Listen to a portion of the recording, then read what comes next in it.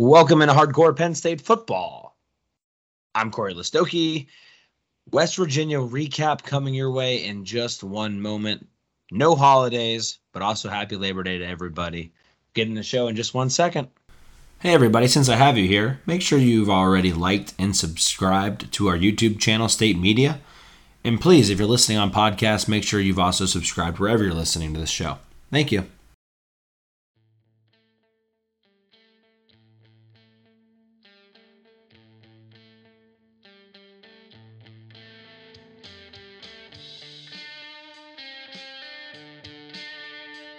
Penn State wins the Big Ten title.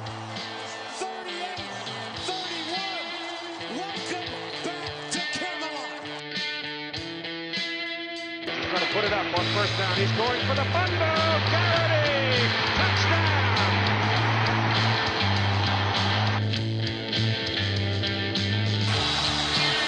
And Penn State is going to get their signature win on a whiteout night at Happy Valley.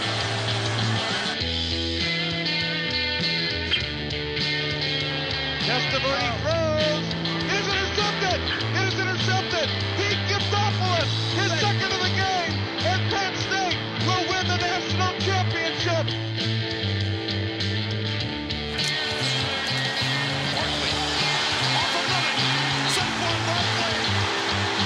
Saquon nine. Touchdown Penn State.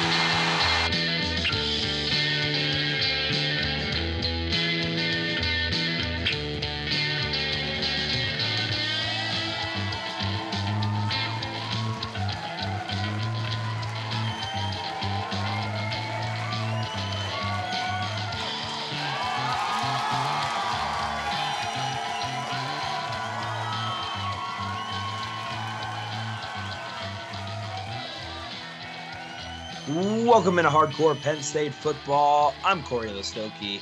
With me, as always, the great Sean Kane. How are you doing today, Sean? Not too bad, Corey. Happy Labor Day, almost Memorial Day. Happy you were Victory gonna say, Monday as well. Yes, I thought you were going to say hump day because, we're usually recording on Wednesdays, but here we are on a Monday. Yeah, I could have definitely seen myself doing that as well. But nice Labor Day. It was a very chill day for me. I just got back from dinner with my cousin from out of town. So Nice. Yeah. No holidays here at Hardcore Penn State Football. Well, at least not during the fall. We are recording live here on Monday night. And yes, Penn State coming off of a 38-15 win. I've been wanting to do 16, Sean, all day.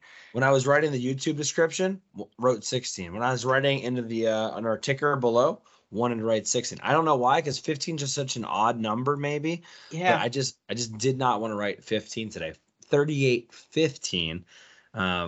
Both Sean and I were at the game on Saturday, and so if at some point our voices decide to give up, that is the excuse we are going to go with. But at least I can say this. I'm sure you can feel the same way, Sean. It was just fantastic to be back and couldn't have asked for a prettier day. I mean, just absolutely gorgeous. The football gods smiled down upon us on Saturday. Oh, it was awesome. Just awesome from beginning to end.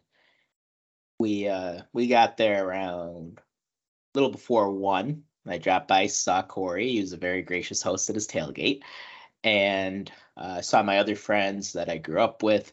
So that's part of why I like night games, because you could do a lot. There's a lot that you could do before a game, and then you end up going up the stadium. We went up there around 6:30, and the game was good, good to very good, and it's always nice covering the spread. And yeah, it was just a beautiful day. Couldn't have asked for a nicer day. Yeah, it was nice to be back tailgating. We got out there about 9 in the morning, and we went all day long. It was exactly what you want. So no complaints there. Our seats are pretty solid as well. The student section, shout out to the students. The students were there early. I think they were full probably 20 minutes at least before kick, maybe even earlier than that. Noticed So that too. they were doing their job. They were very, very loud from where I was sitting the entire night. And I don't know how much credit we're going to give West Virginia during the show today. But I do have to give West Virginia some credit. I thought they actually handled the noise extremely well. No false starts. There might have been one later in the game, late, but for the most part, they did really well against the false starting. They didn't seem they had to call a timeout one time, but they didn't seem overly confused or lack of communication. I thought generally they did a pretty good. It didn't seem like the moment was too big for quarterback Garrett Green. But the students gave it everything they got, in my opinion. Yeah, I agree with you. For context sake, Penn State had 2 pre-snap timeouts, and West Virginia only had 1. And I know the crowd will definitely take credit for the 1, but it could have just been a miscommunication the first week. So, yeah, I thought Garrett Green, overall played, I think, better than I thought he'd play. So really wasn't bothered by the crowd. But yeah, it was loud really from beginning to end. I thought they continued to stay loud. It was nice seeing Sweet Caroline along with the West Virginia fans. There is West Virginia and Penn State have their own twist on Sweet Caroline. It's an insult to Pitt, but we're a family-friendly show here, so something that rhymes with Pitt that's a swear word goes into the song. So that was loud. And it was loud. It was the loudest I've ever heard it. So that was a cool moment of unity, and it's probably something we're never going to get again. So no, that was like loud, obviously loud. I don't know if anyone's watching on YouTube that was watching the game live on TV, but I'm curious because they did that right into the kickoff, and I'm wondering if anybody heard that at home because that was loud in my opinion. Do you have any? I thought the West Virginia fans that I ran into were pretty chill. I don't think a lot of them really came into the game expecting a victory, but I think maybe some of them were hoping for even a little bit better of a game. But I guess that kind of leads us right into the conversation today. All in all, Penn State dominated the game, and that's all you can ask for week 1. I know a lot of people are going to jump ahead and say this team's not ready to win the Big Ten. This team's not ready to beat Ohio State or Michigan. This team won't, stand a chance against some other teams in the country. And I think that's getting a little ahead of yourself here. Week 1, you want to limit the mistakes. You don't want to, embarrass yourself. And you want to get a victory. And Penn State checked all 3 of those boxes on Saturday. And most importantly, in my opinion, Sean, we found out exactly what we have at quarterback. And thankfully, maybe not surprisingly to some, but thankfully, it's very, very good. I think we came out of Saturday knowing that maybe we don't know yet if Drew Aller is going to be, the best thing since sliced bread, but it seems pretty clear Penn State's going to be able to win a lot of football games with him. Yeah. I agree. Back to what you're saying about the West Virginia fans. Yeah, they were cool. I had one guy that flipped us off when they scored their first touchdown. Last thing he did all night. So outside of him, everybody was nice. But yeah, a lot of week 1 overreactions, but that's normal, right? And the truth is this a team that's going to go to the playoffs, go and win the Big Ten? No. But here's the thing. Everybody gets better as the year goes on. Every Penn State team, I don't want to say every, because I'm sure some got worse, but pretty much every Penn State team that I know of gets better as the season goes. And that's a sign of a well-coached team and a well-run program. And that's what we've been for the better part of my lifetime.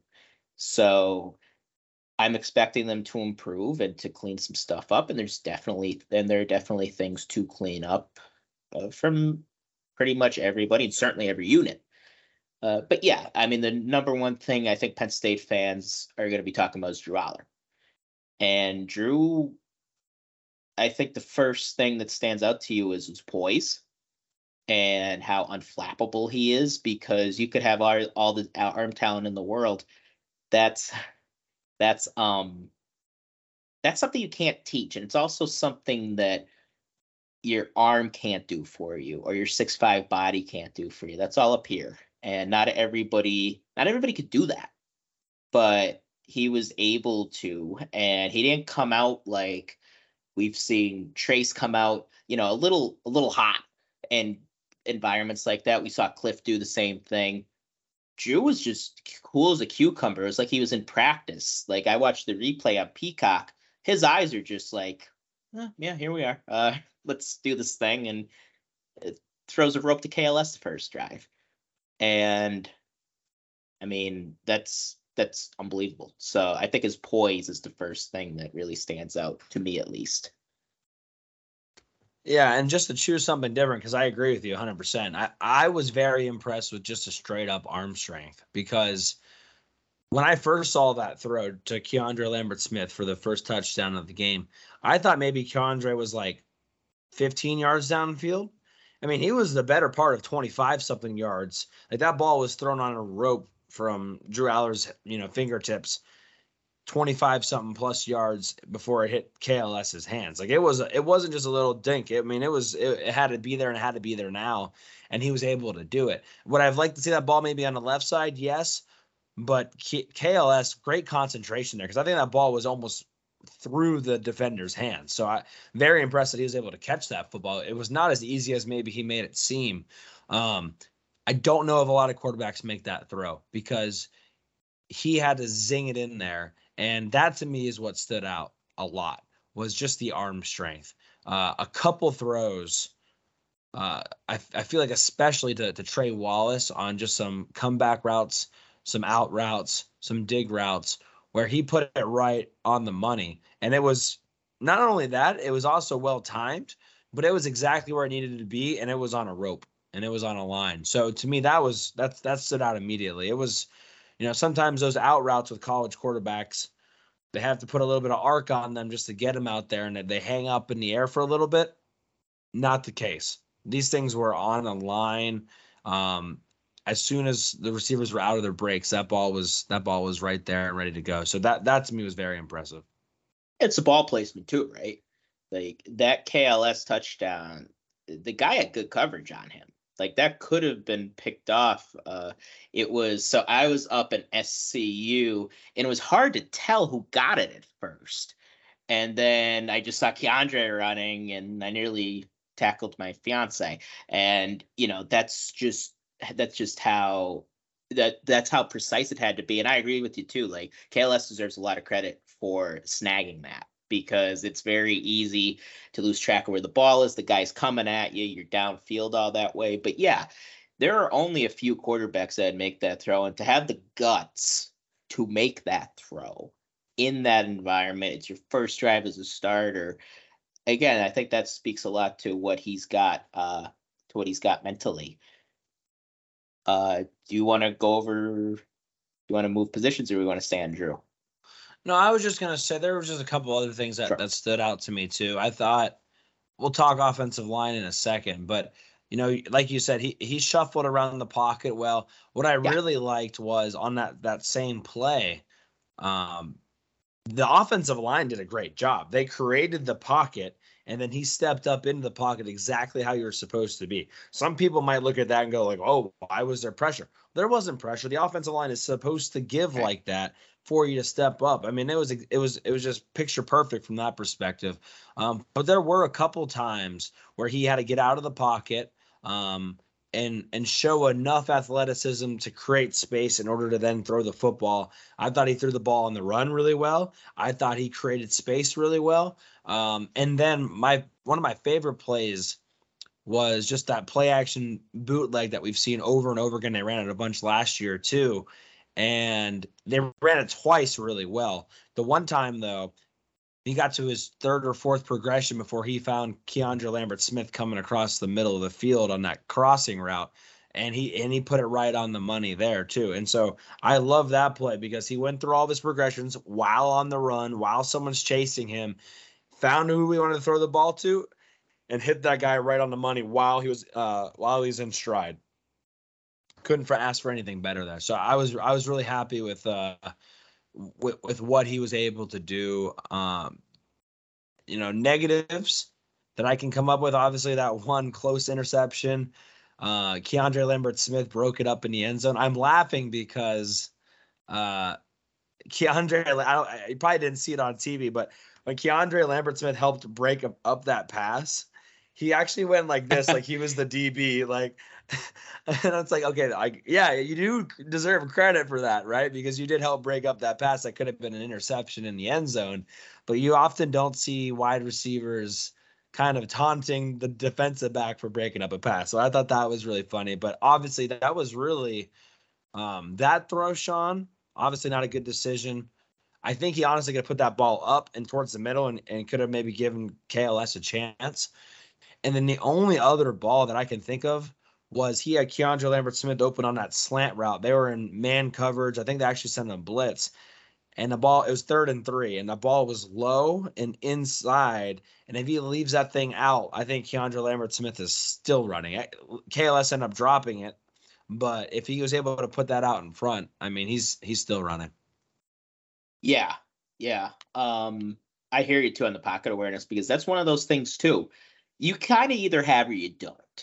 I've seen lots of quarterbacks in a situation like that where the pocket's open in front of them, but they don't find it, or they run into somebody, or they stay back too long and then they're sacked. And, casuals will say, oh, the line's not protecting them. But no, he's got to step up in the pocket. And for Drew to have that ability already speaks a lot to him. I hear you on the KLS, the near interception in the end zone. I just think that was the only time that I think he got ahead of himself with his arm strength. Like, he played within himself very, very well. And you don't always see that with a first-year starting quarterback with his arm talent. A lot of times they're going to try to test the limits, and that was the only one that it just wasn't a good decision. And then I agree with you, the one that he had a little behind KLS, and the near interception on the tip pass. That was on Drew too, and I couldn't tell live, but watching it on the replay, if you have Peacock, you watch the full game. He had Theo open, and he just waited about a half second too long. Yeah. If he threw that a half second sooner, that's a completion, and they moved the chains. But he just waited just a fraction of a second too long. The guy Olu was blocking it was a good play by him. He was able to just reach his hand out in time. So those were his 3 only mistakes that I could really remember the whole night, though. And yeah, and he had a couple other balls that were dropped. Yeah. 2 on that one drive, another one by Trey Wallace on a different drive. The 2 on that one drive hit Dante Cephas right in the hands. I mean, it was a beautiful throw. And then same thing back the other way at Trey Wallace, but otherwise still pretty perfect. And you can throw it away. That's it. Yeah, you can build off of that, right? You can build off of that. I think just overall, generally talking about this, it's almost like a lot of Penn State fans went from being concerned about the offense to now people are complaining about the defense already. And we'll get to the defense a little bit later, but it's amazing how one 300-yard plus 3 touchdown performance completely, changes the direction of how the fans feel. So I thought that was kind of funny, but I did mention the receivers, and I think maybe that's probably the best place to go next, just because we got more wide receiver questions this offseason than any other kind of question. And I think that's probably the next place we should go. I want to start with the Penn State wide receivers and saying they did a fantastic job. Keandre Lambert-Smith, 4 catches, 123, 30 yards per catch, and he had 2 touchdowns. Harrison Trey Wallace, 7 catches, 72 yards, 10 yards per carry. Malik McClain, the Florida State transfer, 4 catches, 58 yards, and a nice run after a catch for his touchdown. Liam Clifford, he caught that nice screen pass, took it for a big gain. And then Dante Cephas, 1 catch for 22 yards. He actually had a really nice snag there on his 1 catch on that left sideline. So the Penn State receivers listened to the criticism, and I thought they answered the bell very, very well. Keandre Lambert-Smith proved that he can be kind of that dynamite in the offense. He can take the top off the defense, and I think you need that to help the run game. And then honestly, I don't know if enough people are talking about Trey Wallace. I came out of this game really, really happy with what Trey Wallace was able to do. I thought he ran some superb routes.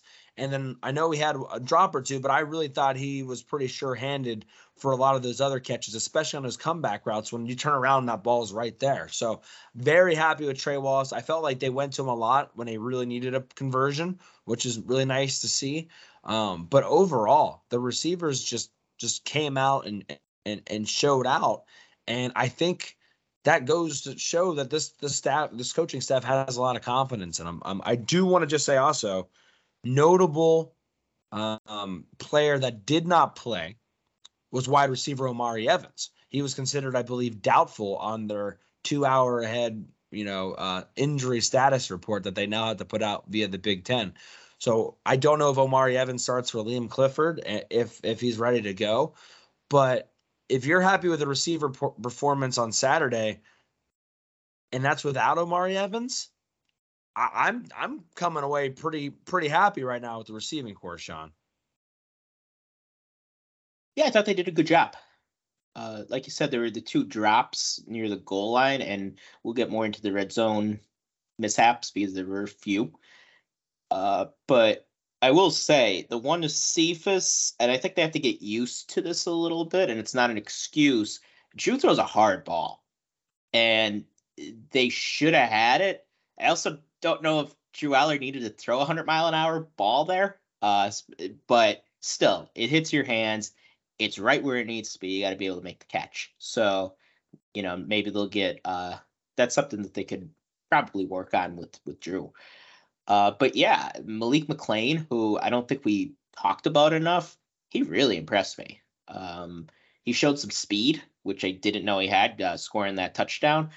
And, my dad has been saying McClain's going to be really good. And I was like, all right. And, he showed that he looks like the real deal. I think every time we went in the red zone, or I don't want to say every time, but almost every time we went in the red zone, he went in. And he's that big body. He's going to be able to come down with some nice catches. And I hear you on Harrison Wallace. It feels like route running has improved. He had to drop, but overall, I thought his hands were good. And it felt like he was always open. And that speaks to his route running ability. And he's a big body, too. So he's going to be able to do some good things against those smaller receivers. And yeah, KLS, he could have had 3 touchdowns last night. If that ball is where it needs to be. And, when I saw it live, I remember saying they're gonna go to this side here because everybody was over to Drew's left, and KLS, and I forget who the other receiver was, they were alone on an island. And I said, KLS beats this guy's gone. And that was the idea, it just wasn't executed well. So he could have had 3. So yeah, he could have easily had 3 touchdowns. And something that we both anticipated going into this game was that the tight ends would be used. Theo did not have a catch, and Warren only had 1 catch. So they were not heavily involved, but the passing game, we still chugged along, and Drew had over 300 yards passing. So thankfully, we really didn't need that much in the passing game. Yeah, and I think that part about the chemistry was impressive too. I did not expect they ran out a lot of like routes that need really good timing, and they were able to execute on a lot of those. Which, if week 1 you're hitting comeback routes, that to me is also a really good sign that they've got a really good rapport between the quarterback and the wide receiver. So that's great. Yeah, I'm gonna be honest with you, tight end wise, probably the biggest miss we had going into the preview as far as West Virginia goes. 2 things. We thought they were going to use the tight ends a bunch against West Virginia, and I thought West Virginia was going to play back a little bit more, and neither of those 2 things happened. And I think they're related to each other. So we thought West Virginia was going to play back. They actually sent a lot of blitzes, and they played a lot of cover 0 or cover 1, which is basically a lot of man coverage, which I actually like that idea. And we saw that a lot last year because you're basically telling the receivers beat us and then make the quarterback make the throw. And Drew Aller and these receivers were able to do just that. I think because they were bringing blitzes, that left a little bit more max protection for Drew Aller. You saw the tight end stay a little bit more in the block. And they were able to do that because the wide receivers were able to beat their man. And that's the end of that's the end of it. If you can beat your man and cover 1, cover 0, you're going to win all night. And that's exactly what they were able to do. I am curious, though, if that was part of it. If we didn't see the tight ends being used for 2 reasons. Number 1, we needed you to block a little bit because they're bringing some blitz. And number 2, maybe we don't need to show everything right away. But I was a little surprised by that. And I'm very surprised West Virginia went after him. We said on the preview show we thought that's what you should do, but we didn't think they would do that. Come to find out, it didn't matter because Drew Aller was on it. So, but yeah, the tight end's not getting involved. I'm not like raising the alarms or anything yet, but I think it is something we need to be paying attention to here in the next week or two, and kind of see when we're a quarter way through the season, how much those guys have been involved so far.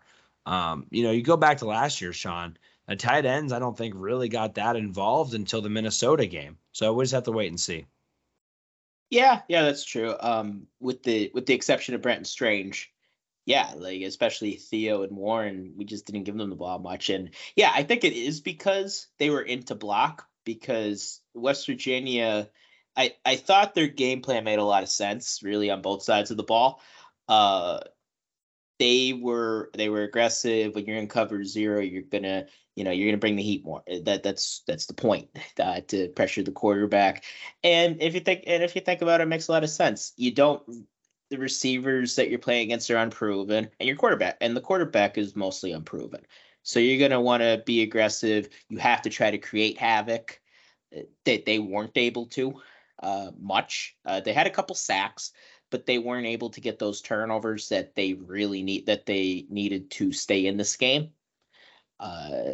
We did have 2 missed field goals, which almost feel like turnovers, but they weren't able to pick Drew off or anything or force fumbles. So that worked out for us. But yeah, I'm not ready to say, we're in trouble with tight ends yet. Mostly because Theo and Warren have proven that they could do it. And I think they will. I think they're going to rebound. I think they're going to bounce back. And tight end is pretty low on my list of concerns, especially after we saw the receivers did. Now, I will say, to be completely transparent here, we told you going in, West Virginia didn't have a good secondary. And, that wasn't Michigan's secondary we were going against. That wasn't Ohio State's. That was West Virginia's. They're going to be probably near the bottom of Power 5 team secondaries that we're going to play against this season. So you do have to acknowledge that, but that doesn't mean you can't be happy or excited from what you saw in the passing game, because I definitely am. Yeah, no, for sure. I wanted to mention the Trotwine formation, the T formation, exactly what we thought was going to happen. We saw Theo Johnson and Ty Warren stay on the outside on the double tight, and we saw Khalil Dinkins take that fullback-ish position that Brenton Strange had last year. We weren't sure who was going to get that position, and that's Khalil Dinkins, and he had a really nice seal block for that touchdown that Nick Singleton had, the second touchdown of the game. Caden Wallace also had a really nice block, but I did want to mention Khalil Dinkins is going to be the new I don't know if you want to call him an H-back there, but he'll be blocking, lead blocker for both Katron Allen and Nick Singleton this season, which he's not as big as Brenton Strange, but he had a solid block there. So we'll keep an eye on that moving forward. Let's talk offensive line, Sean. I think we can maybe group that into running backs in a little bit. But I think offensive line is where the natural place to go next, because I think there are some question marks here. And to be honest with you, I don't know if I agree with them. I thought the Penn State offensive line played pretty well last night. Or shit, let me restate that because I'm going to record this.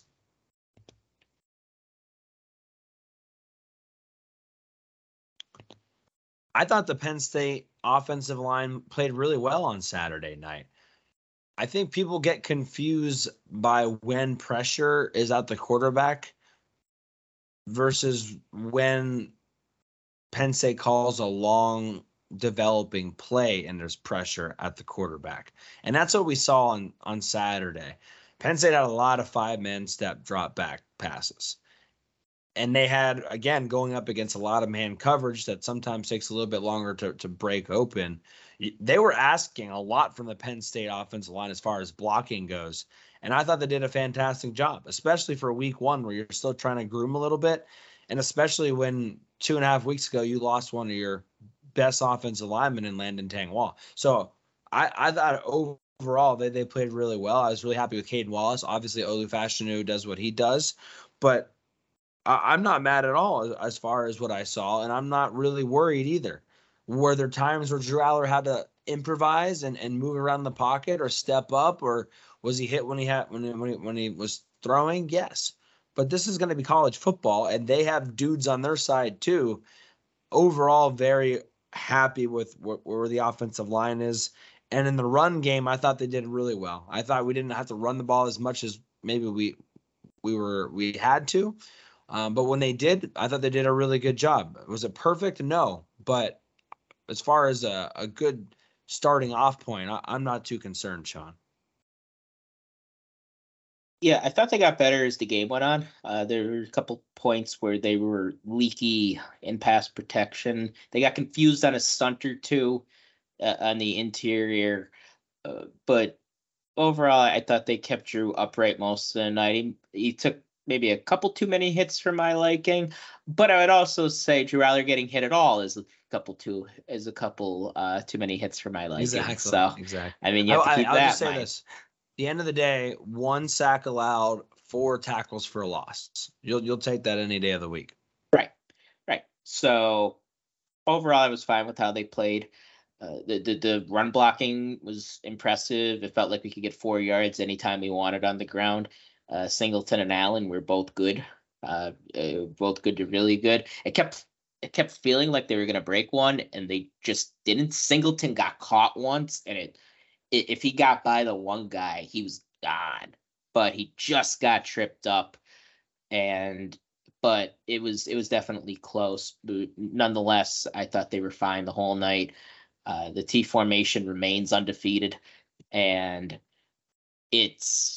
I think that's going to be fine. And don't forget, like the interior of the offensive line, where there was some confusion. Hunter Norzad, it's his first time playing center for us, and JB Nelson, it's his first time in the starting lineup. And like Corey said, we did just lose Landon Tangwall, which is going to hurt. And yeah, overall, I felt like they gave Drew a good pocket, and he was upright enough to throw for over 320 yards in his first start. So I don't think he can complain too much about that. I'm sure we'll get into the red zone. And, if you're going to complain about one thing on this offense, I would complain about the red zone execution, because like when you pair that with mediocre to just bad kicking, that's not a good combination. That's going to cost you points. So I think they have to get things cleaned up in the red zone for sure. I'd like to see us get better on third down as well. We were only 3 and 9, so that's only 33% for you non-math people out there like me and Corey. So just situational things I think they have to improve on. But the good thing is, I don't think either of those things are necessarily things to panic about, because on short yardage stuff, we do have the T formation. We do have 2 good running backs, and we have a 6'5" quarterback who could sneak the ball. So I don't think that's going to be that much of a – I don't think that's going to be something going forward that we're going to have to be absolutely panicked about, but nonetheless, we have to clean up. And as far as the red zone goes, we do have good tight ends. I think that was it just didn't work out first game of the year, but I do think things will improve when you have the backs, when you have a quarterback, and when you have a quarterback who could make every throw in the book. So, and you could even go to a fade, because we actually have tall receivers that could do them now. No, yeah, that's a good point about the red zone.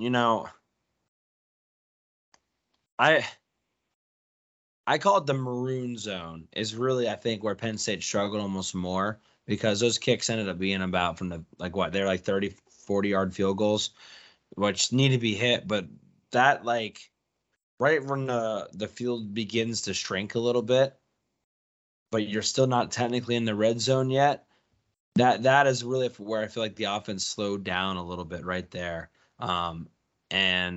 And things just became a little bit more difficult. And so, yeah, they've got to get better there. Especially if they're not going to be able to hit their field goals, which we'll talk special teams towards the end of the show today. But I almost think sometimes you go back to like the Bill O'Brien games.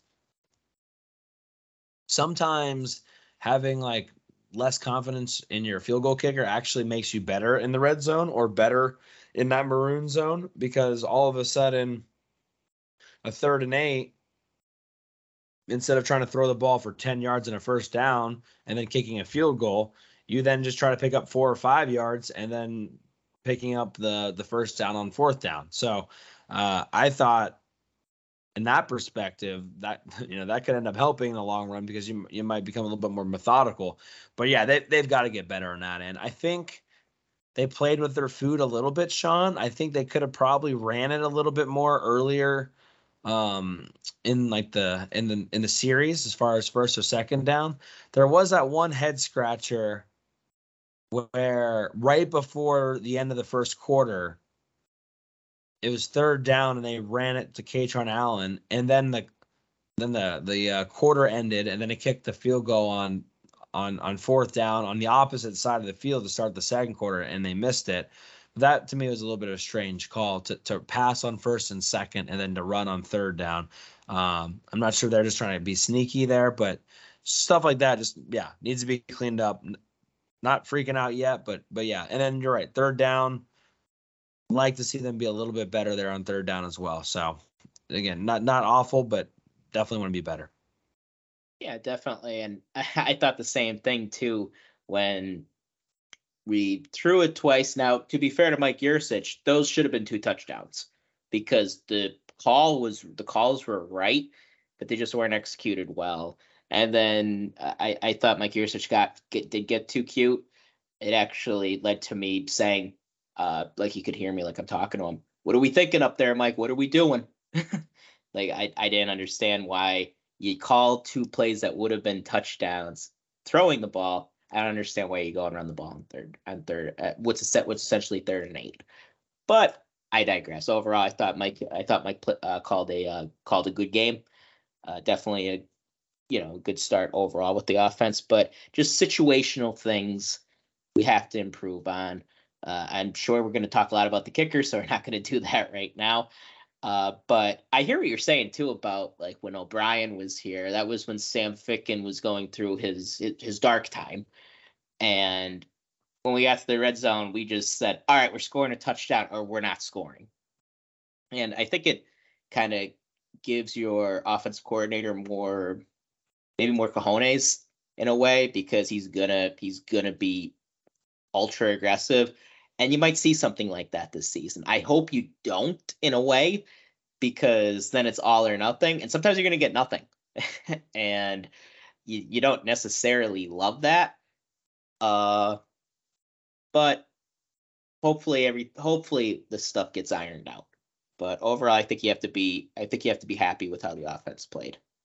Yeah, I just wrap up by saying the 2 running backs, Singleton and Allen, combined for over 120 yards, and they both average over 5 yards per carry, which I didn't see a bunch of chatter about this, but some thought the running game struggled.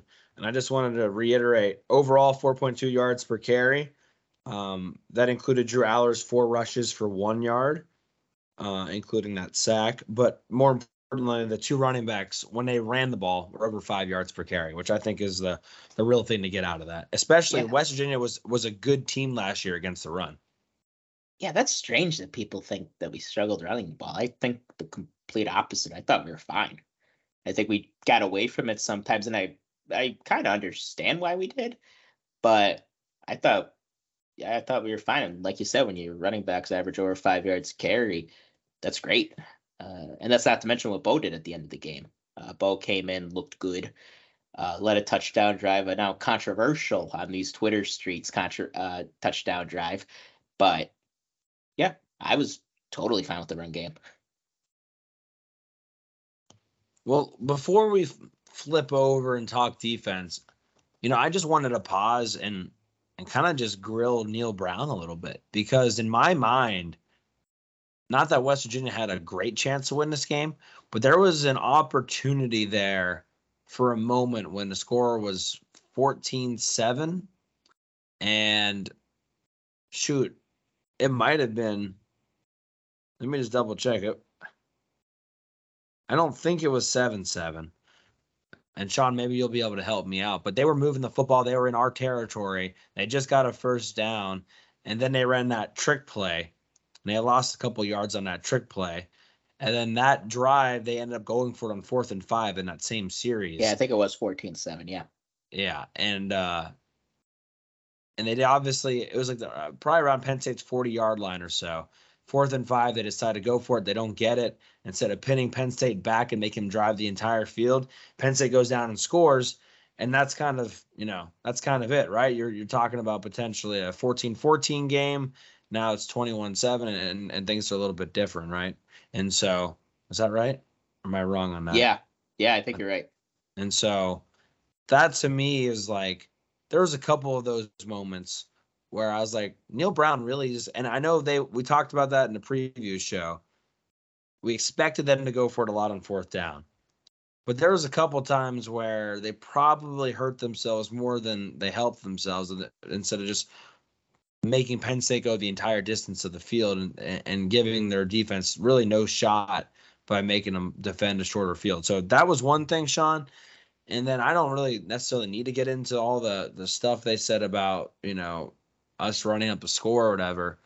But regardless of what you think happened, or that last play that West Virginia ran at the end of the game, your quarterback has been taking a hit and bruising all night. The last play of the game, you run a design run for your starting quarterback. Like, the game's over. Why are you letting your quarterback take one more shot just to take one more shot? That just doesn't make any sense to me. I don't think enough people are criticizing him for that. If you want to run the ball, hand it off. If you want to throw it, like, whatever, try to score. I don't care. But you don't need your starting quarterback to take an unnecessary shot at the end of the game. And that to me was just bad. So there's a couple head scratcher moments that Neil Brown had. And I just wasn't overly impressed by when he decided to pull out those trick plays, because I think when they try to go to those trick plays, it actually hurt their momentum. Right. Yeah, I thought the trick play, looking back at it, was one of the most important parts. It was one of the most important plays in the game, because that it was still even, and I thought we were fine, but I was feeling a little nervous. But I thought we were fine, just because I thought it was pretty clear by that point even that we were the better team. But you never know. And I thought our defense, to give credit to us, I thought they handled that really, really well. They were not fooled at all with what they were doing. So they saw it coming, and I think that speaks to the preparation that Manny Diaz has, that he instills in his players. So, but yeah, I thought Neil Brown. It also helped that the receiver didn't run his route properly either on that one. We'll accept incompetence at any point too. Yeah. But those are experienced safeties, and it's not their first rodeo. And I thought DeLuca and the other linebackers handled it well. But yeah, they went for it 6 times, and like we said, the all or nothing, they converted 3 of them. So you're 50%. That means the other 50% of the time, it's a turnover. It's turnover on downs. So you're kind of hurting yourself there. And then, yeah, the end of the game discourse, I mean, I understood why he went for 2 at the end too, because you have to go for 2 twice to come back in the game conceivably. And if they get the onside kick, I mean, they'd have to go get another, but you're not technically out of the game yet. So I understood why he did that. And I think there was some groaning among Penn State fans, like, oh, why are they doing that? But I got it. But then you can't get mad when the other team plays till the end too. So if you're calling timeouts, you're trying to get the ball back. Again, I understand it. But you have to expect the other coach to keep to keep pressing too. And we ran the ball, every play except one play that drive. So I find the whole thing kind of boring. That whole discourse, like about sportsmanship and all this other stuff. So, yeah, that's kind of my Neil Brown thoughts. Yeah, I think that team's good. Just for the sake of argument, I think that team's good. I think they're going to be okay. I think they're going to win some games.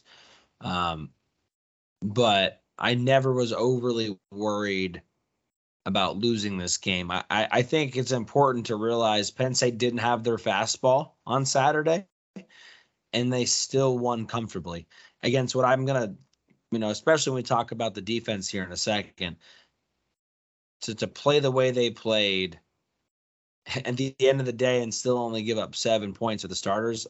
I don't think people realize how impressive that is. So let's talk defense. And I think, Sean, the first thing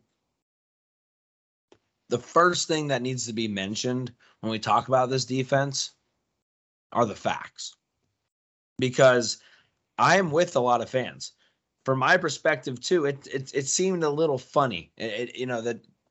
Thought the defense played well, but at times it didn't necessarily feel like they were playing great. And I get that because C.J. Donaldson ran for over 4 yards per carry. West Virginia's quarterback, Garrett Green, ran for over 4 yards per carry. He had a couple sneaky plays. We knew he was going to be able to do that. And so you kind of just didn't feel great about those things. But at the end of the day, the starters only gave up 7 points. They did a fantastic job statistically against the run and just completely shut down the West Virginia passing game. And so they did all of that, mind you, without some really important players. Number one, they didn't have Daquan Hardy. Number two, they didn't have defensive tackle Keziah Izzard, who we thought was going to be healthy. And then number three, they didn't have defensive end Amin Vanover, who this is the Vanover fan club. Those are three important guys I did not have on Saturday. And a lot of people are talking defensive line questions. To me, those two guys, I'm not saying they're like necessarily starters, although we thought Izzard might, are very important to the rotation of that defensive line, and they just didn't have them. So they did all that, and they still held West Virginia in check for pretty much the entire game.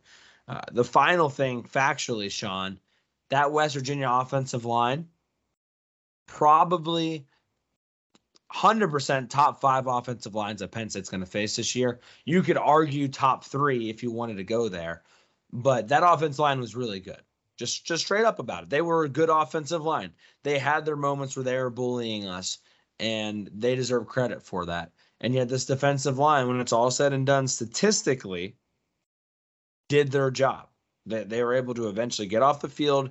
They for the most part, they didn't give up the big play, and they didn't let Garrett Green do too much. He had his moments, but they didn't let him do too much. Yeah, I mean, at the end of the day, it's about scoring, and it's about giving up less points. And the starting defense only gave up 7 points, so it's not. I think there's a lot of panic about the defense that I frankly don't share. We gave up less than 4 yards a carry to them. I mean, it's not great, but it's not terrible either. And yeah, the running back Donaldson had over 4 yards a carry. Garrett Green was a pain in the rear end the whole night. According to Jack Ham, he's actually the fastest guy on their team. So when you're playing against a team that their fastest guy is the quarterback, yeah, it's going to be really hard to prepare for that. Think about the NFL. You Steeler fans out there preparing for Lamar Jackson. Kind of sucks. I mean, because you know what Lamar could do to you. Back in the day, Michael Vick. It was always tough, preparing for him, and because you know what those guys are capable of. And not that I'm comparing Garrett Green to those guys at all, but their athleticism and the ability to run. I mean, there were a few times that he made some of our guys that were spying, like Abdul Carter, who's not slow, he made him look silly a couple times. So that's what that's what a mobile quarterback could do. But the defensive line as a whole, when you're without who I think is our best defensive tackle, and you're without our fourth defensive end, and he was going to play a lot, and he's also good against the run. He's a big body. Yeah, you could have times where you're going to struggle, stopping the run, especially when that's their bread and butter. Like, we know, and we knew going in, their passing game wasn't going to be something that keeps you up at night, and it largely wasn't. But we knew they could run the ball. They have maybe the best center in the country, and yeah, at times he showed why he's one of the best centers in the country. So are there things to work on? Of course. Gap discipline. Every time I do the quarterback sneak, I'm like, the center's one of the best in the country. Yeah, and they had the guy come behind Green and push him forward. That's legal now, a lot like how the Eagles do, and that's pretty automatic, especially when you have a great center, and that's some of the value of having a great center. So sometimes you have to say, hey, the other team has players too, and sometimes they're going to play well. And it's not always, oh, we suck against this and I'm so mad. And sometimes the other team does things well. And it's not like there isn't stuff that we could work on. There is. I didn't think the linebackers, except Jacobs, played particularly well. I include Carter in that. But yeah, I don't think it's time to panic. Yeah, I'll start off by saying Garrett Green is probably the most athletic quarterback they'll face this year. I mean, he'll run better than any other quarterback they're going to face. I don't think it's even that close. Like, JJ has mobility and can run, but he's not as quick as that. And like Taulia Tagovailoa, no. Now, on the flip side of that, Garrett Green is an awful quarterback as far as throwing the football goes. There were a couple missed opportunities that they did have because that guy cannot throw the football. I mean, there was a slant pass on the fourth down that was a turnover on downs that was just a terrible throw behind the receiver completely. There was that deep bomb that actually the receiver kind of burned Kalen King a little bit. That wasn't even like remotely close to being caught. So there were a couple of those that you just kind of scratch your head. He threw a couple, I feel like, into the dirt.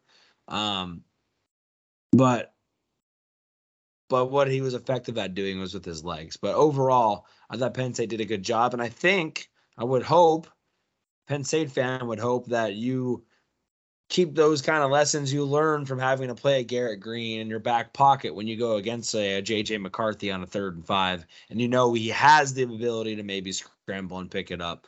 But overall, we were not too worried about their ability to throw the football. That seemed evident, not just from the quarterback perspective, but from the wide receiver perspective, too. There didn't seem to be anybody Penn State was overly concerned with just in the coverages that they played in. I'm cool to go linebacker right away, Sean, because linebacker to me is what needs to be discussed the most. I know a lot of our fans want to talk defensive line, and I understand why you would want to talk defensive line. But in my opinion, the reason C.J. Donaldson ran for over 4 yards per carry was not because of the defensive line, but it was because of the linebackers. And I'm not just pointing at one or two of them. I thought all of them needed to play a little bit better. I completely agree. I think Jacobs was your best linebacker on Saturday. And then there was a pretty substantial gap to the next best linebacker because I thought the linebackers didn't play as well as they needed to play on Saturday. Abdul Carter almost looked like, and for the bloggy was messaging me a little bit, and they were talking about how it seemed like he was playing a little bit of hero ball. And I kind of agree with that. I thought he was maybe getting out of his gap assignments a little bit and playing a little undisciplined and trying to blow up every play instead of just trusting his teammates. And that kind of hurt him a little bit. I thought Tyler Elston didn't have a good game. Just to be point blank. I thought he got to some places and just couldn't make some tackles. There were one time in coverage, a tight end ran right by him. Another time he followed a tight end too far over the middle, and then Garrett Green was able to scramble. Thought Tyler Elston just didn't have a great day. honestly, Sean, I don't even really know as far as Kobe King. I don't know if he necessarily stood out in a bad way as much. But I don't know if he necessarily had an effective day either. And then Tony Rojas had a freshman moment. I mean, I'm not going to harp too much on it because I think he's going to learn more from it than anything else. But that second touchdown read option, he already had help inside. He just got caught with his hand in the cookie jar, and Green got around him for the touchdown. So overall, I think it was a learning experience. I think the West Virginia offensive line did a really good job getting to that second level, and I'm hoping that the Penn State linebackers come back better. But I actually was more upset about the way they played versus the defensive line, Sean. Yeah, I think that moment with Rojas, that's one that Manny Diaz will just look at, put on the board, and go, and he'll just be like, "Yeah, coach, I know." Like, just went too far inside, and that's going to happen, especially with the young player. Fortunately, it cost us a touchdown, but the game was pretty well out of hand by then. Yeah, overall, I thought Jacobs was good. I thought he had a good game for sure. Kobe King, he did have 5 tackles. It felt like a lot of them were downfield, though. 5 or 6 yards. I don't think he was, he definitely around the line of scrimmage. He didn't jump off to me as much. Yeah, and then Elsdon, I agree with you. He has issues in pass coverage that I think could really haunt him.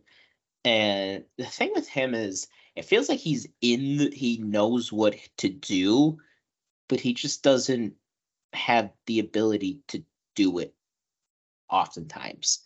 So I think the play that really defines him right now is that Utah play in the Rose Bowl, where he makes a nice move, gets to the backfield, and the running back spins off and runs for a touchdown. And it's unfortunate to see, but I didn't see a lot of improvement from him last night, or not 2 nights ago. So that's a concern. And Abdul Carter, yeah, it was like he was flying around. Like, he definitely showed that athleticism, but it sometimes didn't look like he knew what he was doing, or he was playing, like Corey said, outside the system maybe. And it was puzzling to me because I haven't seen him play like that ever. Even last year when he was a freshman, he was kind of playing like a freshman on Saturday night when he's a sophomore, and we were all expecting a step up.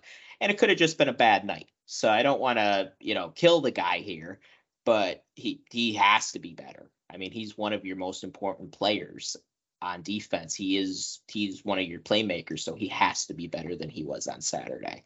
So a little disappointed by that. He did have a sack, so it wasn't all bad. But yeah, DeLuca played a lot.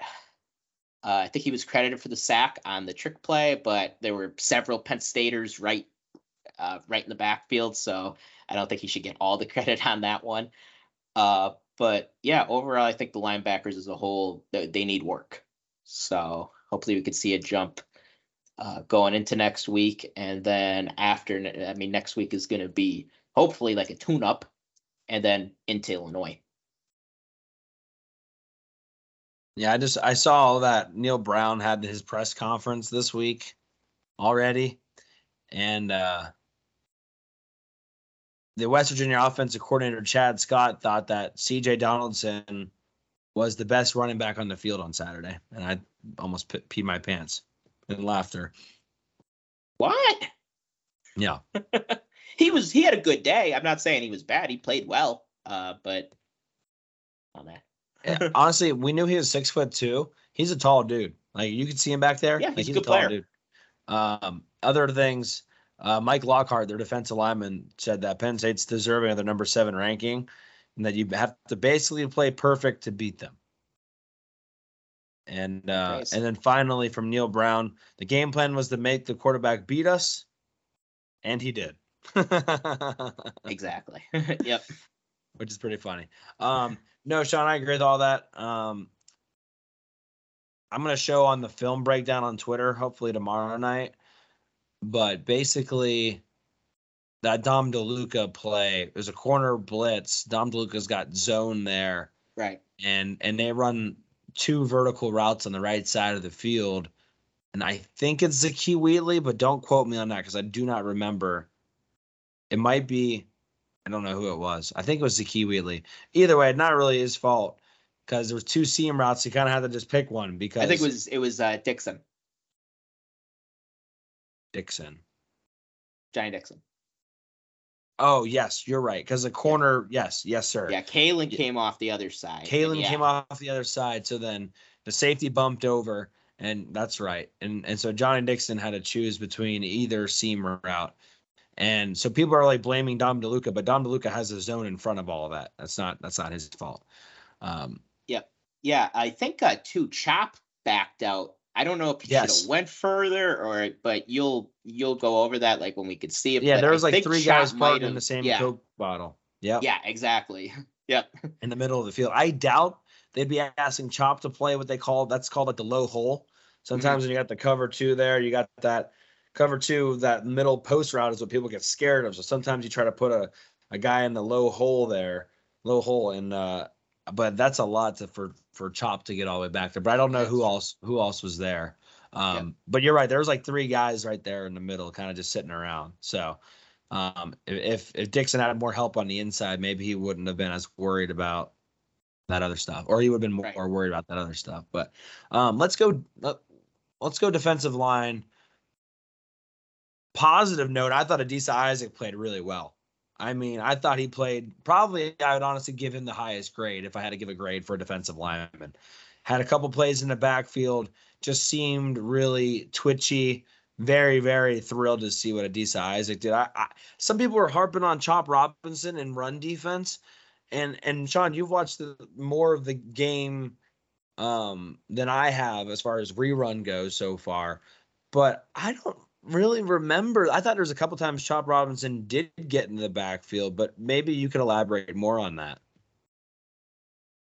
I mean, he got sealed a couple times. There were a couple times that he got moved a bit. But overall, I thought he was all right.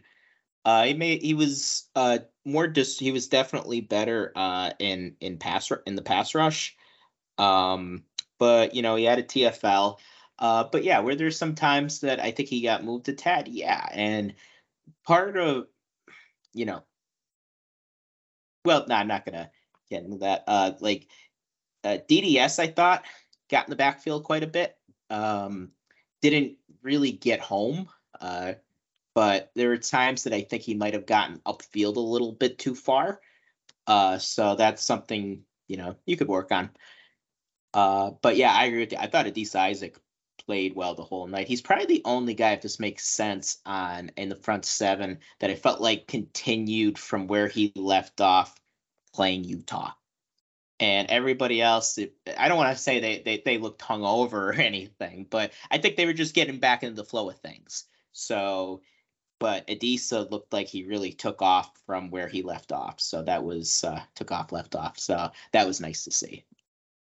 And then defensive tackle, I got to just go look at the film before I can really comment on it because it's so difficult to, like, people right now are like Penn State fans are so like, if there's a run, they immediately blame defensive tackle right now. Like, that's just where they're at.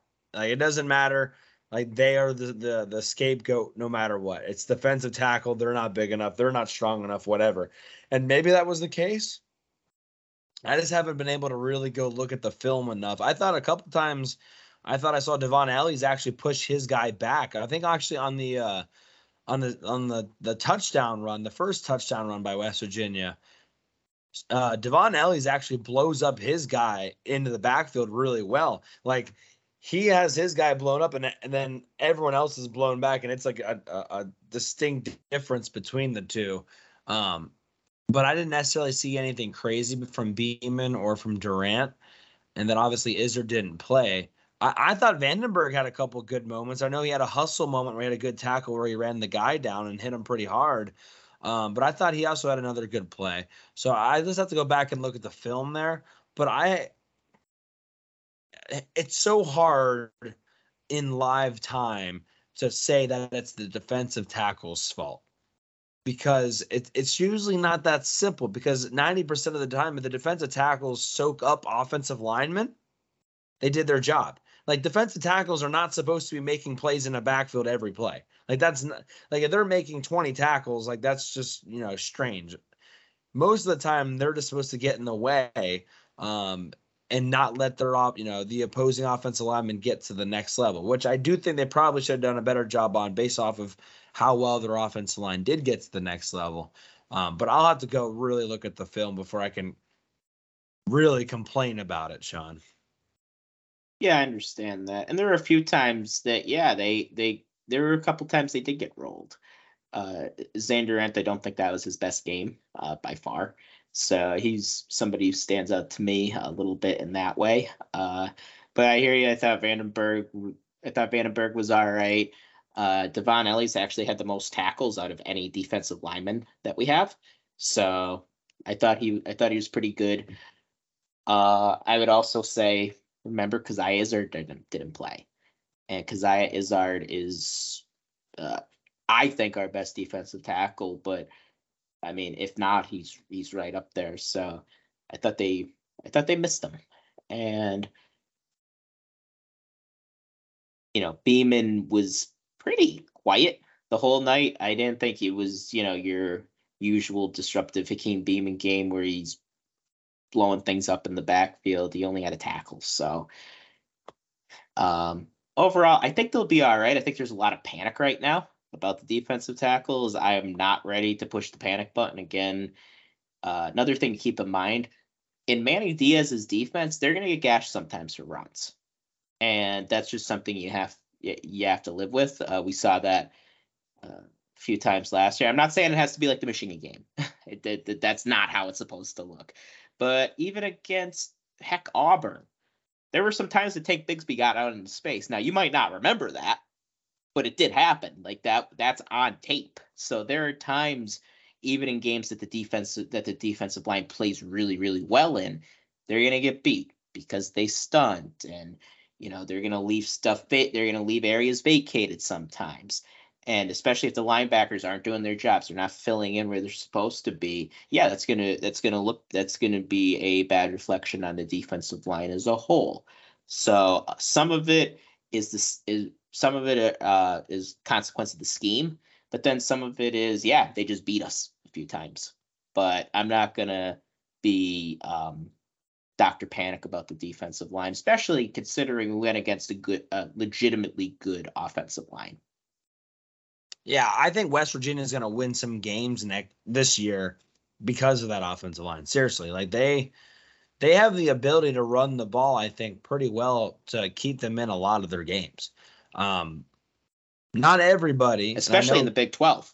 Yes, I know this might be putting the cart before the horse a little bit, but not everybody has a Drew Aller, and just really what I think is going to be a really good Penn State offense. And so, if they can just keep the score, if they can keep the score under the 30s in the Big 12, I think they're going to have a pretty good chance to win it. I don't think their offense is ever going to be scoring a bunch of points, but I think they'll be able to milk out that clock enough where they should be okay as long as their pass defense doesn't give too much up. So, I think their offensive line is good enough to win them some games. Finally, I want to talk secondary. Not a lot to say because West Virginia went into this game and they try to get the ball out as quick as possible. That's why we didn't see a bunch of sacks, although I think Penn State still ended up with 3. They rushed the heck out of the quarterback. I thought a lot of people said they didn't think there was much of a pass rush, but again, it was like snap, get the ball out right away, or run. It wasn't what Drew Aller was doing, where he was taking a 5 steps, and he was going through all of his progressions, moving up in the pocket or escaping the pocket to buy more time to then throw. Garrett Green was one progression and then I'm taking off. And that's a lot harder to get to the quarterback at times. Curtis Jacobs' sack was awesome, by the way, because he was on the blitz, but he waited for the defensive ends to kind of squeeze Garrett Green. And then he just came right over the top to get him. I thought that was a good delayed blitz by Curtis Jacobs there. I don't know if that was designed or not. I'm going to give him the benefit of the doubt and say that was just a veteran crafty move. But he was supposed to blitz, I believe it was the B gap, and he just waited and then it just opened up and he went and made the tackle. But defensive back wise, thought they played well. Thought they didn't, there was one kind of play they kind of got caught on that throw on the right side that we mentioned earlier. I know they didn't get any turnovers, but otherwise they did their job. And I thought Kalen King and Johnny Dixon and Jalen Reed played really well in run defense. Yeah, I was going to talk about Jalen Reed too. I thought he was our best safety on Saturday. Again, guy that's played a lot, has a lot of experience, and yeah, he was able to drop down and play well there. Cam Miller filled in nicely for Daquan Hardy. That was nice for me to see. Me and Corey had a bit of a debate on here last week about what would happen if one of the corners went down. One of the corners did go down. It was Daquan Hardy, and I thought Cam Miller filled in pretty nicely for him. Good sign of a corner is you don't hear his name a lot. I didn't hear Cam Miller's name a lot, but he was in there a large majority of the game. And while true that West Virginia is not known for their passing game, outside of that one play, yeah, they were pretty well held in check. So yeah, overall I was pretty happy with the secondary. I thought the one play, and I'm happy it wasn't a penalty because I don't think it was a penalty, but I've seen this called. I thought they were going to get Zakee Wheatley on the slide. I thought they were going to throw the flag. Garrett Green did slide late, so I think that's how he got away with it. But as soon as it happened, I was like, oh, they're going to get him, aren't they? And thankfully they didn't throw the flag. But yeah, KJ Winston also was a starter this one. Keaton Ellis did not start. Thought Keaton Ellis still played well. And in this, with the safeties, they're going to play a lot of guys. It's not going to be two guys playing the whole time. It might be like that with the corners. There's probably going to be only 3 or 4 guys that play, but all these safeties are going to play a ton. So yeah, I don't think I have any complaints. Would have liked to see an interception here or there, but other than that, thought they were fine. Yeah, I wanted to mention KJ Winston because we said probably, Sean, this might have been like March, but we thought at some point KJ Winston might start for Penn State. Did not expect it to be week 1. So way ahead of schedule there. And then as far as the turnover thing goes, that's probably my biggest. I think a lot of Penn State fans would have felt a lot better about how this defense played if they had a turnover or two. I think sometimes you have a turnover or two and you forget a little bit about some of the other things that happened if you have a turnover. We didn't have a turnover or two, so everyone's kind of like picking at things. Things look a lot better if you have a pick or a fumble, whatever, and Penn State didn't have any of that. Again, give credit to West Virginia because some of those things are usually related to the crowd noise, whatever. They seem pretty poised. But also, West Virginia was playing not to lose. Like, let's just be honest. They were going to let Garrett Green run a ton of times, and he could pick up as much as he could.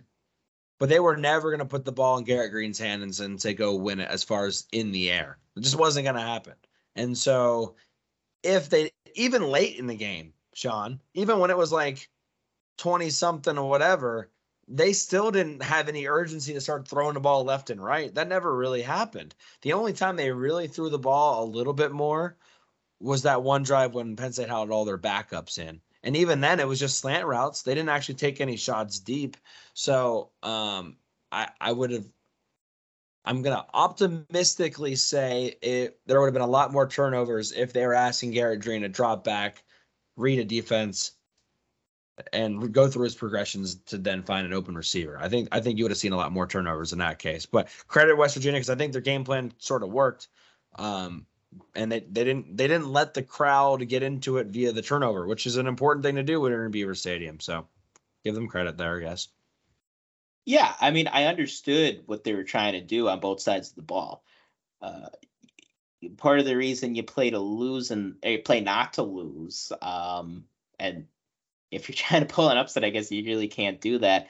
You're hoping Penn State makes mistakes. You're hoping Drew Aller has 3 interceptions or we have 3 turnovers. They don't have any. And if that happens, yeah, West Virginia's probably right in this game. And I mean, it was a 14-7 game at halftime. So yeah, there's a world that exists that this is a 1-possession game. Definitely. Now we ended up winning by a lot because thankfully we did a great job taking care of the ball. Franklin actually highlighted in the press conference that it's very, very rare to have a game where both teams have 0 turnovers in the first week. And I think he's 100% correct. I can't remember the last time that happened at Penn State where both teams don't have a turnover in week 1.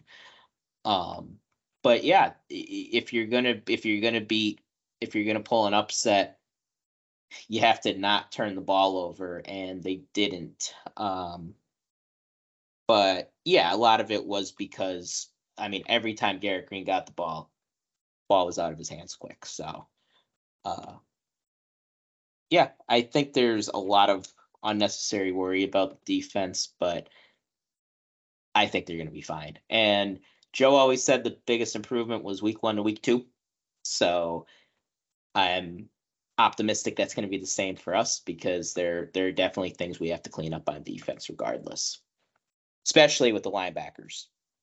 Yeah, if you give up 15 points and you're this hard on your defense, I think you've got some good things going. What's up, little kitty cat?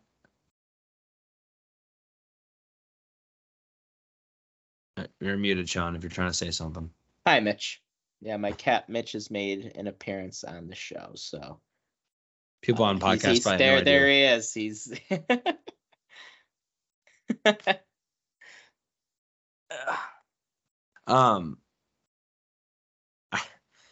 I guess it's time to go to it, Sean. I've been kind of regretting this conversation, but it's probably the biggest thing I think Penn State fans are going to want to see an improvement on going into week 2, and that's the special teams. I just no other way to really say it. Let's just go right to kicker because that's really it needs to be. I guess I'll mention real quick. Nick Singleton did kick returns. Caden Saunders did punt returns. Nothing really crazy there that we need to discuss. Riley Thompson punted twice, 2 punts for 75 yards, along with 46. I think the second one wasn't as good, if I remember correctly. But overall, nothing crazy there. What really needs to be discussed is the place kicking. Xander Zahadak, the incumbent, if you will, because he was here last year, got the start. He did make 2 extra points, but then he missed 2, what were they, like 35-ish to 40-yard field goals, both of them, I think? I think they were a little further in. Okay. Yeah, so. And so he missed 2 the same exact way, like wide right, not outrageously wide right, but wide right. And then Alex Felkins comes in. He does nail all his extra points, and he does make his 25-yard field goal. And James Franklin in the press conference after the game said that back and forth they went in camp, and it wasn't just one guy the whole way. It wasn't Xander Zahadak the whole way, but Felkins had it, and then Zahadak had it, and then it went back and forth as far as the data that was kind of pushing this decision. And so Zahadak had won the job, but it wasn't necessarily a win like it's yours forever, clearly. And so they decided to switch it up. Don't feel great about it, Sean, right? I mean, how could you? We were worried going into the season that maybe the special teams cost you a game at some point. I think now people are 100% worried that place kicking is going to cost you a game at some point. I mean, there's no other way around that feeling right now. Yeah. I mean, when you miss 2 field goals, that equals a touchdown. And how many of these games over the years have been decided by that or less? I mean, there are dozens and dozens of examples. So, especially against the teams that we need to beat to get to where we want to be. So, that's if you're going to be panicked about one thing from this game, if you're not going to be able to get to sleep at night for one reason, it should be about the place kicking. Because the Zahadak, I mean, the one was at an angle, and he missed it right. Like Corey said, neither of them were outrageously right, but I mean, if they don't go through, they're no good. So And then the second one, I mean, he is straight on, perfect weather, home crowd, and just pushes it. And I was kind of at a loss for words, and it was just very aggravating. And again, I owe Jake Pinniger an apology because I was demanding Sandra Sahadak play last season. I have no idea what I'm talking about, and I should have taken my own advice in that the coaches at practice know who's better, so you should trust them on that. And yeah, I mean, clearly Pinniger was the better guy last year. And it worked. And I mean, Falcons did go in and he was perfect. But it concerns me that Falcons could have beat Sahadak out in camp. And it might have been close. And maybe Falcons is the guy from here on out. Maybe Sahadak gets his job back. I don't think that's going to be settled for at least a few weeks. But no matter who it is, they have got to be better. Yeah. You know, it reminds you like maybe Xander Zahadak can come in and only kick field goals on a left hash. Kind of like, was it Jake Pinniger who was really good from his one hash? Yeah, it was Jake. So maybe Xander Zahadak only does left hash field goals, so he can just push it right every time, and then you're just good.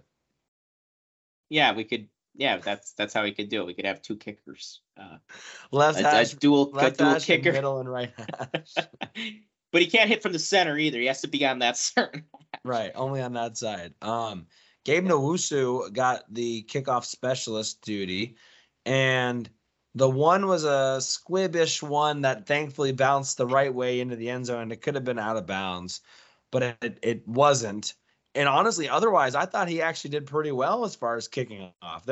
I mean, West Virginia didn't seem like they really wanted to return one anyway. But overall, I was pretty happy there. Now, maybe if that one goes out of bounds, people are complaining a lot more. But we got the right bounce. I went out and I got no complaints with Mr. Nowusu, and we thought maybe he was gonna get the nod, and he sure did. Yeah, I thought Gabe did a good job.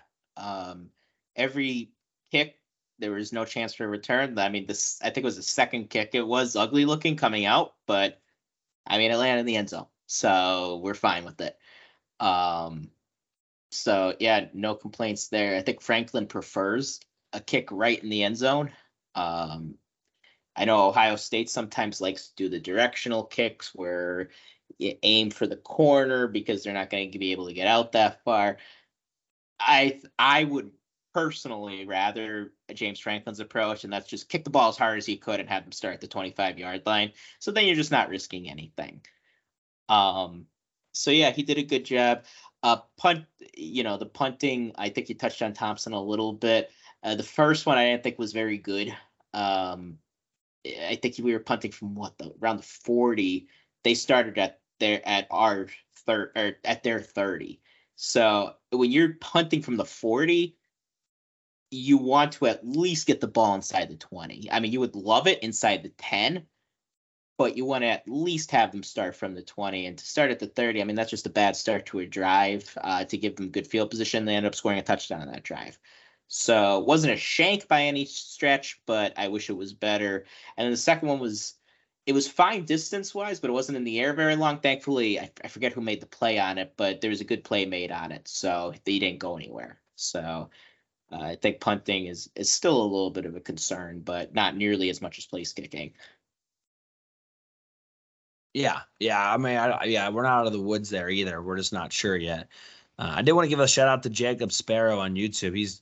Was listening to us as soon as I think his plane landed in Atlanta. Got us on. They're still on the tarmac, which is pretty sweet. So appreciate you tuning in, Jacob, and appreciate everybody tuning in on YouTube. Thank you, guys. Sean, anything else before we go to fan questions? I have one other note I wanted to mention. But what else do you have? Caden Saunders didn't think he should have called a fair catch at the 5. I think he let that go. Yes. But he made a very nice fair catch on the 1 that he had to go through traffic. Kind of gave me a heart attack, but he executed it perfectly. I think a lot of first-time punt returners would have just let that go. But it shows that he has the confidence to go and make the right play. So, and James Franklin highlighted that in his press conference that he was very happy with that. So That's a good point. That one at the 5, because I was on my side of the field. I was like, why are you catching that? I just don't think he knew exactly where he was, but yeah, that can be fixed. Yeah, sure.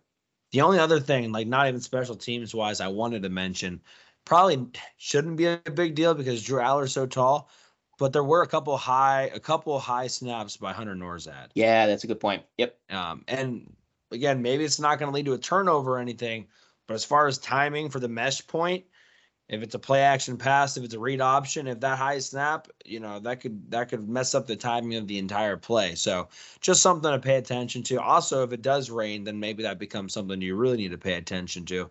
But I think it's at least mentioning as well. And I got one more. We had 2 timeouts. I think we might have talked about it a little bit. We had 2 timeouts, not getting the plays in time. Franklin was very, very angry on the sidelines. I actually looked right down at Franklin both times, and he was freaking out, just yelling into his headset. So that's the kind of first time thing. New arrangement. Yurcich is up in the box. They got O'Brien on the field and a new quarterback. Kind of thing you could work on, but you don't like seeing it, especially twice in a game. So they're going to have to get that cleaned up. So I think the big takeaway is outside of the place kicking, there's a lot that could be cleaned up in just a few weeks. So you should be pretty excited about us going forward. Yeah, that's a good way to summarize it, Sean. The fan questions this week are a little bit different because everyone asks us pretty much the same thing. So I'm going to group some people together here. Kathy asked us, do you see tight end usage increase sooner than later? And Surya asked us, why do you think the tight ends barely saw any action? Lucas Powers, longtime listener, was the lack of tight end use worrying trend or just part of this week's game plan? And so, yeah, I just 3 people asked about tight ends, so I thought that I just grouped them together. I feel like we've talked about tight ends a decent amount on this show. I think Sean and I are in agreement here. We don't think that's a trend that you need to be concerned about. Again, we didn't see the tight ends really be utilized a lot more, except for Brenton Strange, until later on in the season. But also, Penn State felt comfortable letting them block and letting the receivers win one-on-one on the outside. That changes a little bit if you think you have a matchup that you really like at a tight end spot versus safety or a linebacker, and maybe you don't like those matchups on the corners as much. So maybe you utilize things a little bit differently there. So no, I don't think we have to be worried there. Sean, any final thoughts on tight ends? Yeah, like I said, a lot of that was West Virginia being aggressive with their cover 0, and we needed to hold some guys into block. Drew, I thought, did a good job of making adjustments at the line. It felt like he used all the play clock often, just getting guys set up right. And some of that could have been, and some of that could have just been getting coverages right, maybe keeping a tight end in. I think to be successful, this offense has to use the tight ends, especially against teams with the better secondaries. You're not going to have as much separation with your receivers, in my view, against some of these more elite secondaries. So yeah, the tight ends, they have to get more involved, and I think they will. I think it's just going to depend game to game. This particular game, we didn't really need them as much in the passing game. We needed them more into block. So I do think they'll get more involved as the year goes. Yeah, and a follow-up question from DKW, another longtime listener. He recognized the amount of tight end questions, so then he comes back with, do you think that was just to protect Drew Aller, or do you think they wanted him to get more comfortable with his receivers? I think it's to protect Drew Aller, to be honest with you, because they have a lot of opportunities to get their receivers and quarterbacks on the same page, and I think their chemistry is already there based off of the routes that they were running. You don't run, say, that out route, those comeback routes, unless you feel comfortable that Drew Aller and Trey Wallace are on the same page. A couple of routes with Keandre Lambert-Smith you don't run necessarily if you're not sure that the chemistry is there. So I think the chemistry is there. I think it was more to do with helping out with the pass rush because they knew they thought they could win on the outside. Yeah, I'm pretty much in agreement with you. I think it was mostly to protect your Eller. Like, if you're going to work on things with Drew and getting guys and getting used to each other, you're going to do most of that in practice. Now, there are definitely benefits to doing that in game. You're playing with live bullets then. It's the first time that these guys have been hit in a long time. Outside of the blue-white game, they don't really hit in practice very much. There's a lot of thumping. And that's not just Penn State. That's pretty much everywhere in the country because you don't want to get hurt in practice, meaningless way.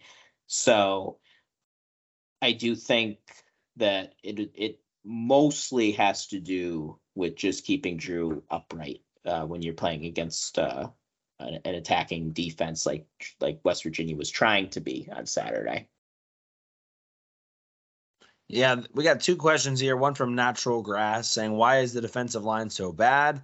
Especially at defensive tackle, undersized, lacks depth and talent, and got run all over. Someone else said, what are your thoughts on the run defense? And then Kathy actually followed up with her question with a question about turnover. So I think we kind of put all those together. I already talked ad nauseum about the defensive tackle, so I'm not going to go down that road. I think I might be able to provide more insight on the Wednesday show. I just don't necessarily agree with that comment that they were run all over and that they played horrible. Again, I don't really know how you can say that, but I understand the point because people are scarred about what happened at the Michigan game. Again, I want to give credit to West Virginia's offensive line.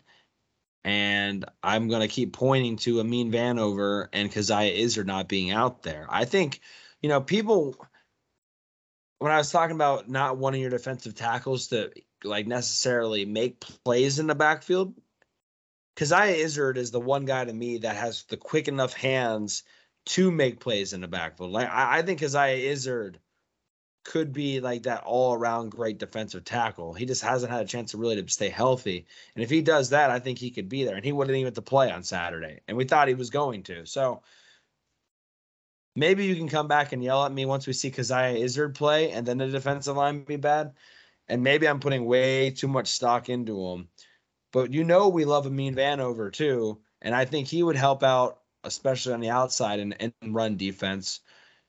And I think having Izzard would have helped out a lot on the inside. So maybe come back and yell at me in a couple weeks if all those guys are back and Penn State still struggles to stop Illinois or Iowa.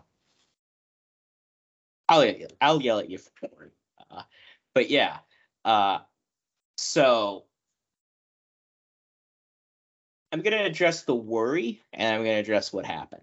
So the worry is, if West Virginia, who I don't think a lot of Penn State fans have a healthy amount of respect for, if they could do that to you, what's Michigan? What's Ohio State?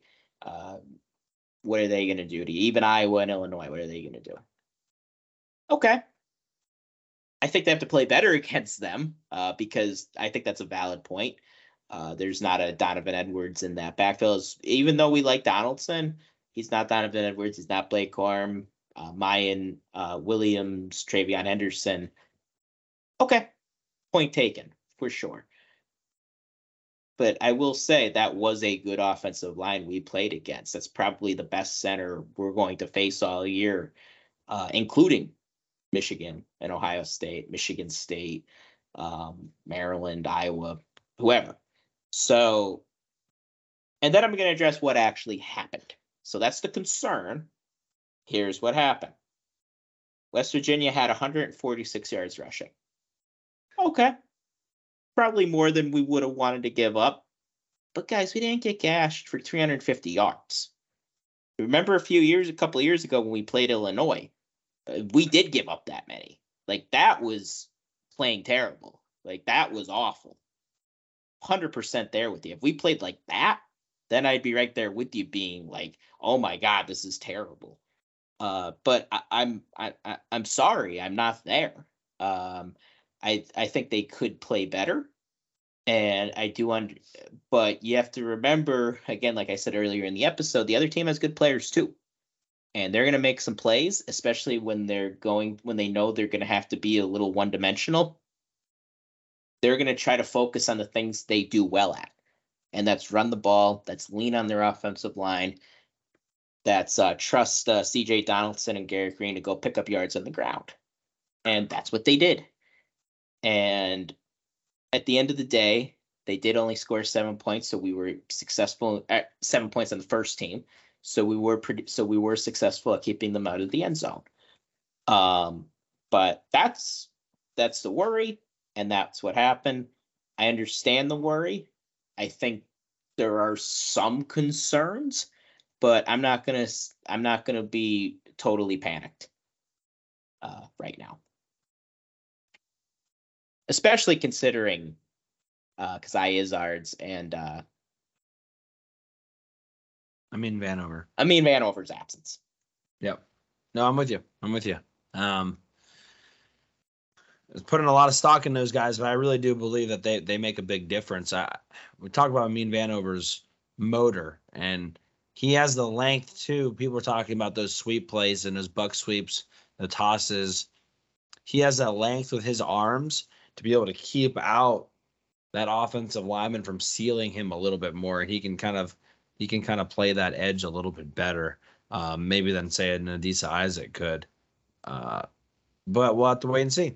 We'll have to see if it gets better once that's happened. But we do know that week one's in the books. Penn State gets to win 38-15. Turn their attention to the Blue Hens of Delaware. That's kind of where we'll turn our attention. We'll have a final thoughts because the press conference will happen tomorrow. We'll have kind of a final thoughts on everything early in the episode this week on Wednesday, and then it'll be completely Delaware. Glad to be back to Monday and Wednesday. I have not had a chance to do the pick'em scores yet. I'll try to get that done probably early tomorrow, and I'll try to get the pick'em out earlier this week, probably tomorrow as well, so you can start getting your picks in for next weekend. But we got a really big turnout, so thank you guys all for getting those pick'ems done. Fantastic job there. So I think I'm perfect. I want to say I'm perfect too. I think because you and I both had Fresno State. Yep. And I had Nebraska covering, but Minnesota winning. Yeah, and I had Penn State covering. Yep. So I think we're both perfect. Yeah. So get your thing in. See if you can beat Sean and I. Yeah, that's all I got, Sean. Yeah. We'll be back Wednesday. Should be a good show.